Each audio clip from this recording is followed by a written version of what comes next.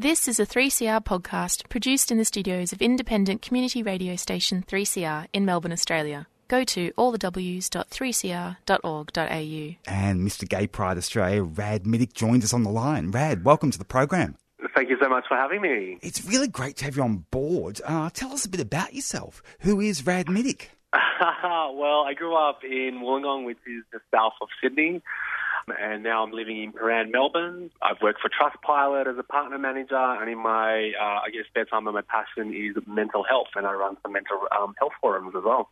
Yeah, exactly. That's an issue that you're really championed in the LGBTIQ community since you took on the role of Mr. Gay Pride Australia. Tell us about the work that you do, especially the forums you run around suicide prevention. Yeah, so I guess I started in 2017. I had lost a couple of friends to suicide, and then when my friend Evan passed away in 2017, I was actually working at the Star Observer at the time as a sales director, and I just felt like there wasn't enough happening in the community, real grassroots campaigns where, the community can get involved with organisations and have proper conversations around it. I think, we have a lot of talk around suicide, but there's never around the prevention or what happens when someone tries to commit suicide, how it affects family and friends. So I had this, idea one night at home, and I was laying in bed and I was like, oh, wow, I really want to connect the community to these forums and to these organisations where we can actually have real honest conversations around something that's, seriously impacting our community. And hence I kind of had this idea and kind of ran with it. And yeah, so I've ran a couple now, and I just did one a couple of weeks ago here in Melbourne, again around mental health, and we had about 70 people show up and some amazing, panel and, really getting down and, answering some real tough questions around, mental health in our community. So what are some of the main themes around LGBTIQ mental health that you've come across since you've been Mr. Gay Pride Australia? Yeah, look, I was doing this before Mr. Gay Pride Australia. I got nominated to go for Mr. Gay Pride Australia via a friend, and I remember getting the phone call about it, and I was actually really nervous because I was like, wow, I'm going to be putting myself out there in the public forum where, I can get attacked and, criticised, bullied, because it does happen a lot online. But I also saw the value in using that platform to be able to get my message and my forums on a global scale as well. So I saw that opportunity as, I can reach more people, and hence why I applied and went forward with Mr. Gay Pride. And I was lucky enough to win the title. So it gave me an opportunity, to go to the world titles as well and talk about these forums of mental health. In regards to your question in regards to, what kind of issues, there's a whole bunch of issues that come up. Obviously suicide, anxiety, depression are the main ones. Transphobia, we spoke about that a lot in our last forum, about intersex issues. There's just so many issues that we talk about. Chemsex is another one that comes up a lot in conversations as well. And, the stigma around HIV, and that all, ties into mental health as well. Absolutely. What would you say to politicians that are some of the areas that they need to do better on in relation to queer mental health? Yeah, more funding, definitely more funding. When you look at these amazing organisations, like on the panel that we had a couple of weeks ago was Queer Space and Mind Australia. We had Beyond Blue. When you look at those organisations, they can barely fit any more people in. So it's around more funding, more resources, being able to actually make sure that these amazing organisations can actually facilitate more people. But also one of the things that I found great is a lot of these organisations, like Switchboard, for example, there are a lot of volunteers, attached to these organisations. So, if anyone's listening out there and they want to get involved more in the community, a lot of those organisations are looking for volunteers and for people to, give up their time. So it's a good way to give back as well to those organisations. You mentioned bullying online before. Is that something that you have really encountered since you became Mr. Gay Pride Australia? And if so, how's that kind of played out? Absolutely. Really? Absolutely. So you get meters and meters of trolling? Yeah, I got trolled, very easy to be a keyboard warrior. And look, I just try to take it as a grain of salt, but it does affect you in some way. People see a photo of you and then they're quick to judge you and, you don't represent us and, So all it's that kind of from within stuff. our community? Absolutely. Right, so lateral hostility. Of course. I just block and say, it does chip away at you. And, even doing these mental health forums, I was posting in some groups and some mental health, LGBTQI forums, groups about the event. And, the event's meant to be a positive thing about mental health. And, I even got trolled in those groups, like, says the guy who has shirtless pics and, again, really judgmental and, it's not healthy. And, it does chip away at you. But I just learned to, block and delete and, one negative person doesn't affect, I get 20, or 30 people that are actually responding really positive to it. But I always think if there's someone young out there, that's really struggling, all you need is one troll to bring you down. I feel like I'm in a good position where I've got good surroundings and good people around me that I can actually shrug it off. But I just think about the vulnerable, and I'm like, if someone's vulnerable and they're reading negativity or they're getting trolled, it would really affect them. And it's quite sad that our community does that. And I think there's a big problem on it as well. So it doesn't sound like you're really getting hassled by heterosexual people. It's queer people that are doing all this. Oh, it's absolutely our community. Even getting these forums together, sometimes our community is some of the toughest people to work with, and where our straight allies are, wanting to give up their free time. I understand, people want to get paid and, that's their full-time job, but the campaigns I run are real grassroots campaigns. It's all about community, about saving lives and, showing that we care. So when I'm looking to do these forums, I'm looking for people that want to give up their time because it means they really want to be there, but also just want to be part of the community again and really just want to be there and connect with people to show people that, people do care. People are out there trying to make a difference. So when I look to partner organisations, I look for people that are genuinely, giving up their time because they really want to make a difference. And it's generally our straight allies that do that. It sounds like you're doing some great work with the gender diverse community as well and building some bridges between the trans community, gender diverse community and the gay community. Would you say that's the case? Yeah, absolutely. And, people of colour, we need to get more representation in our community out there. Like when you think about, all the dating apps and the racism that happens on there, the no fats, no fans, no Asians, that's a big issue as well. So it's about getting more visibility, saying, it's not okay. We had Gabriel from Queer Space, who does a lot of policy for them, and he's trans. And, he was talking about that he feels more safe in a hetero space than a gay place, a gay bar, which I was shocked because he was like, he feels more judged around body image in a gay bar than a hetero bar. So I think our community really needs to take a look and see, what are the core problems? Why are we being so hard on our community? Why are we rejecting some of our own when, we really should be looking, to stick together? And, unfortunately, the online world's never going to go away. It's like, how do we overcome that? And I just think it's just making a stance and, together, coming together and actually coming up with ways and strategies that we can actually tackle that. Do you find you get sexually harassed within the gay community as well because of this amazing role that you've got as Mr. Gay Pride? Oh, yeah. Look, I do get some comments. I think this is the hard balance. I post a lot of stuff around mental health, and then I have people reach out to me and, will share something with me. And I'm trying, you try to be nice because obviously you're trying to give everyone, the time and the space. But as soon as you give them a little bit, it comes a little bit inappropriate. So, I had someone, just recently, message me something really inappropriate on Facebook. And, I just shut it down. I just call it out for what it is and say, hey, that's not okay. It's really inappropriate. I mean, if you continue, I'll have to block you. So I do, but a lot of the times I must say it's more positive, and like I said, Mr. Gay Pride, isn't a beauty contest. I needed to make that very, very clear to my friends. Well, I was there on the merit of mental health. The only reason why I did it was to get my message around mental health and, reach as many people as possible, and that gave me the opportunity to do that. So I think we need to be a bit more supportive in Australia around, Mr. Gay Pride, for example. Trustpilot, who I work for, actually sponsored now the 2020 Mr. Gay Pride. So again, another organisation, that's not really from our community, getting behind us. And, I really want to see our community get behind people and, more organisations that are trying to get positive messages out there. Because people think it's a beauty contest, but I'm guessing there wasn't a Speedo parade or anything like that? Look, there wasn't. In the Mr. Gay Pride Australia, there wasn't anything to do with Speedos.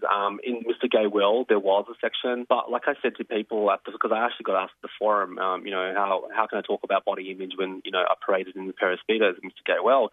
And I was like, well, it was the actual contestants that actually put a lot of blockade around what we were doing and how we were getting photographed as well. Change happens within an organisation, and you need to be part of that. You can't bark from the sidelines and ask for change and be negative. If you want change, you need to be involved, and that was a good reason for me to be there. I must say the guys from Mr. Gay World were absolutely phenomenal humans, really pushing for change in their countries.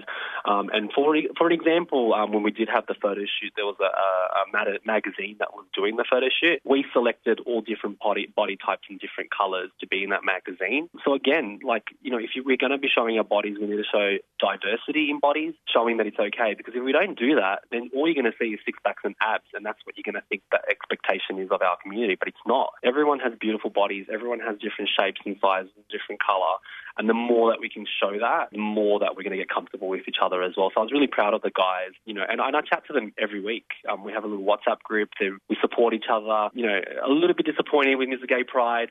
There's probably one or two that still, are quite supportive. So I think, again, the mentality in Australia is very different to what it's like in the world. So when you actually won Mr. Gay Pride Australia, did they give you a job description? Are there guidelines, or do you just play it by ear? Tony and David, who are part of the organisation here, they've been great. They've been really supportive. They support you as much as you can. End of the day, it's really up to yourself on, what you want to do.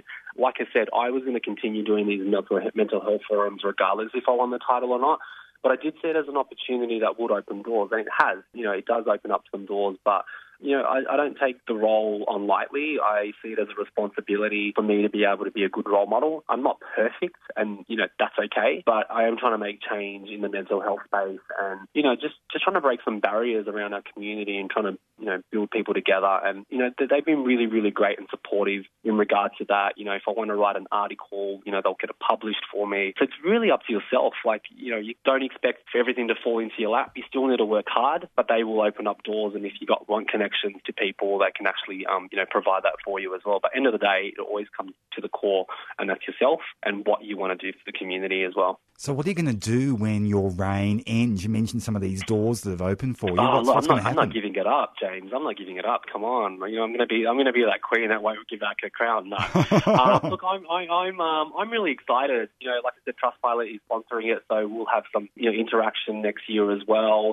I'm really excited to see who puts themselves forward. If anyone is listening out there and you're involved in our community and you're doing some amazing work, I highly recommend you put your hat into the ring because it really is a good opportunity. I'll continue doing my forums and I'll continue supporting, the next winner of Mr. Gay Pride. I think that's, one of the things that I definitely want to do is make sure that I support the next person that's there and that, I don't just say it, but I actually, I'm there to actually support and guide them as well because I felt like that was a little bit lacking, with my role. Awesome stuff, Rad. It's been great chatting with you. Keep up the great work. It's so awesome what you're doing in the mental health field. Thank you so much for your time today on 3CR. It's been great. No, thanks so much for giving me the opportunity to have a chat with you guys. Awesome stuff. Take care. Have a great weekend. Thanks, guys. Love your work. Bye. Bye. You're listening to 3CR Radio. Joined by Dr. Catherine Barrett from Celebrate Aging. Catherine, hello. Welcome back to the program.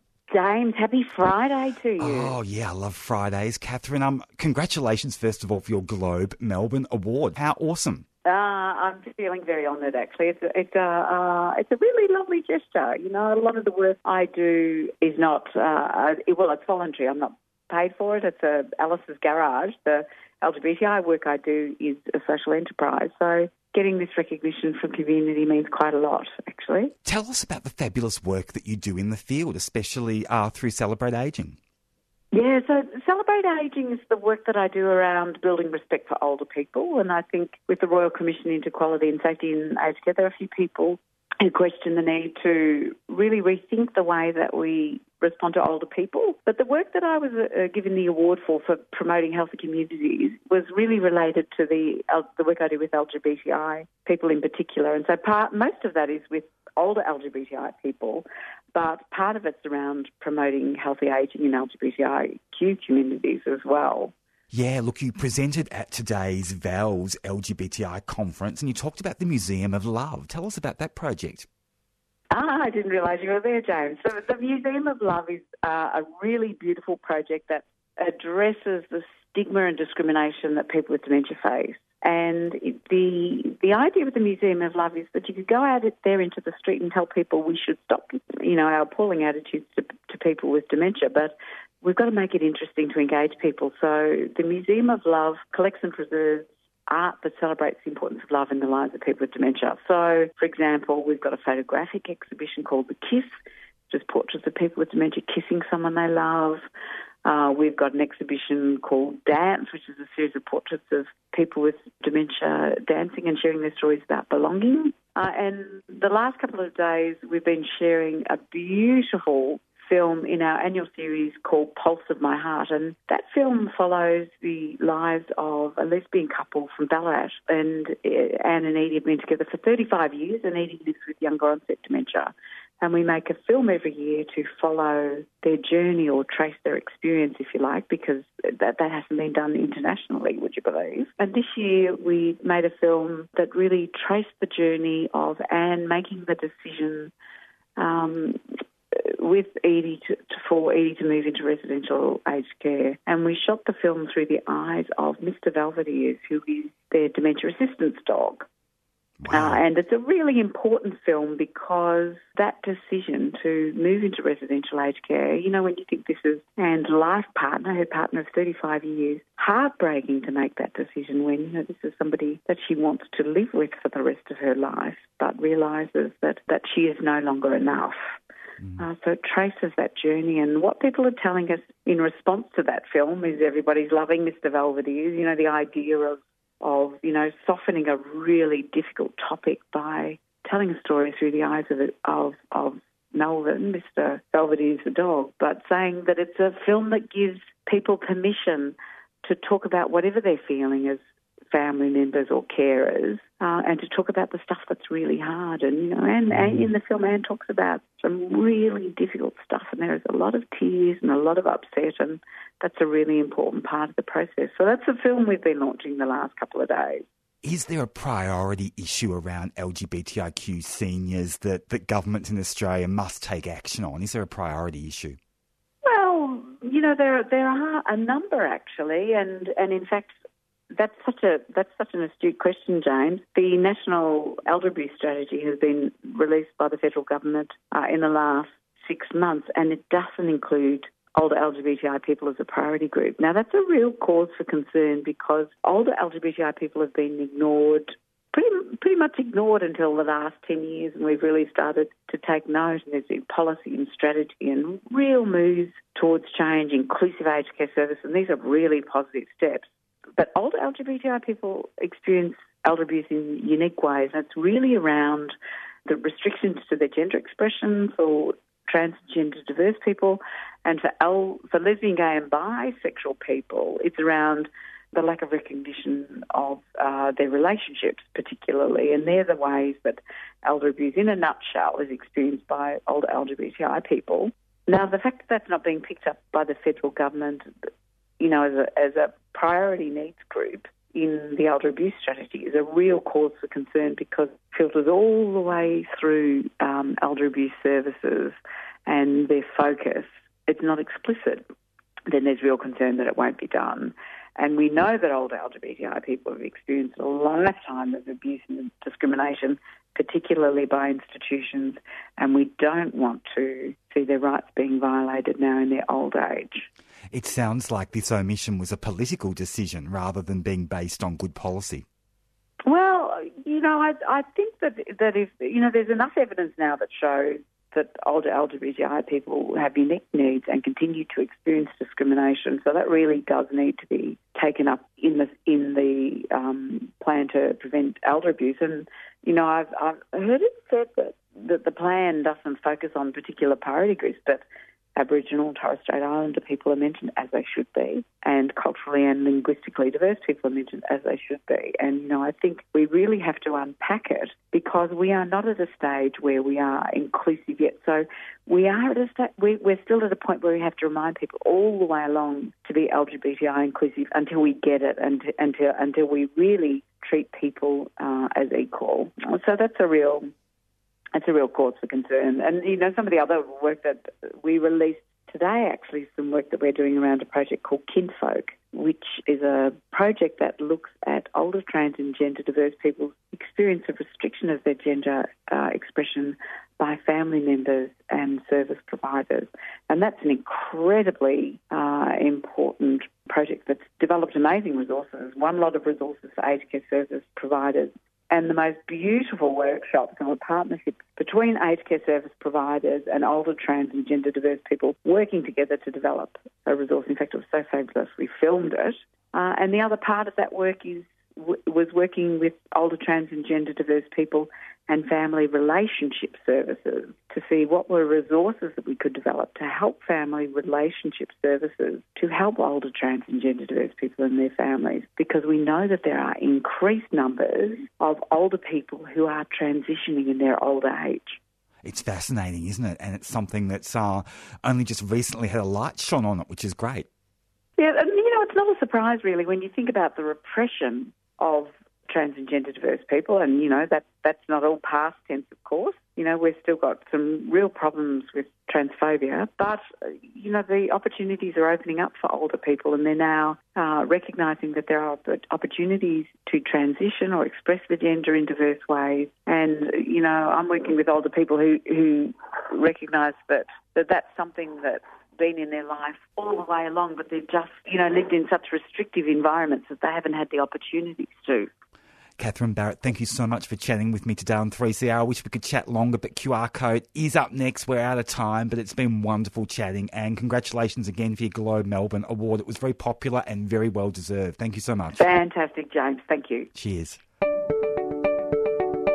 In Your Face would like to thank Thorn Harbour Health for their financial support of this program. Thorn Harbour Health envisions a healthy future for our gender, sex and sexuality diverse communities, a future without HIV, and a future where all people live with dignity and respect. To find out more about them, search Thorn Harbour Health on your search engine or find them on Facebook.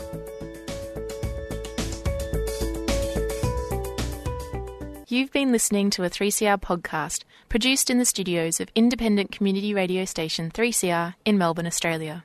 For more information, go to allthews.3cr.org.au.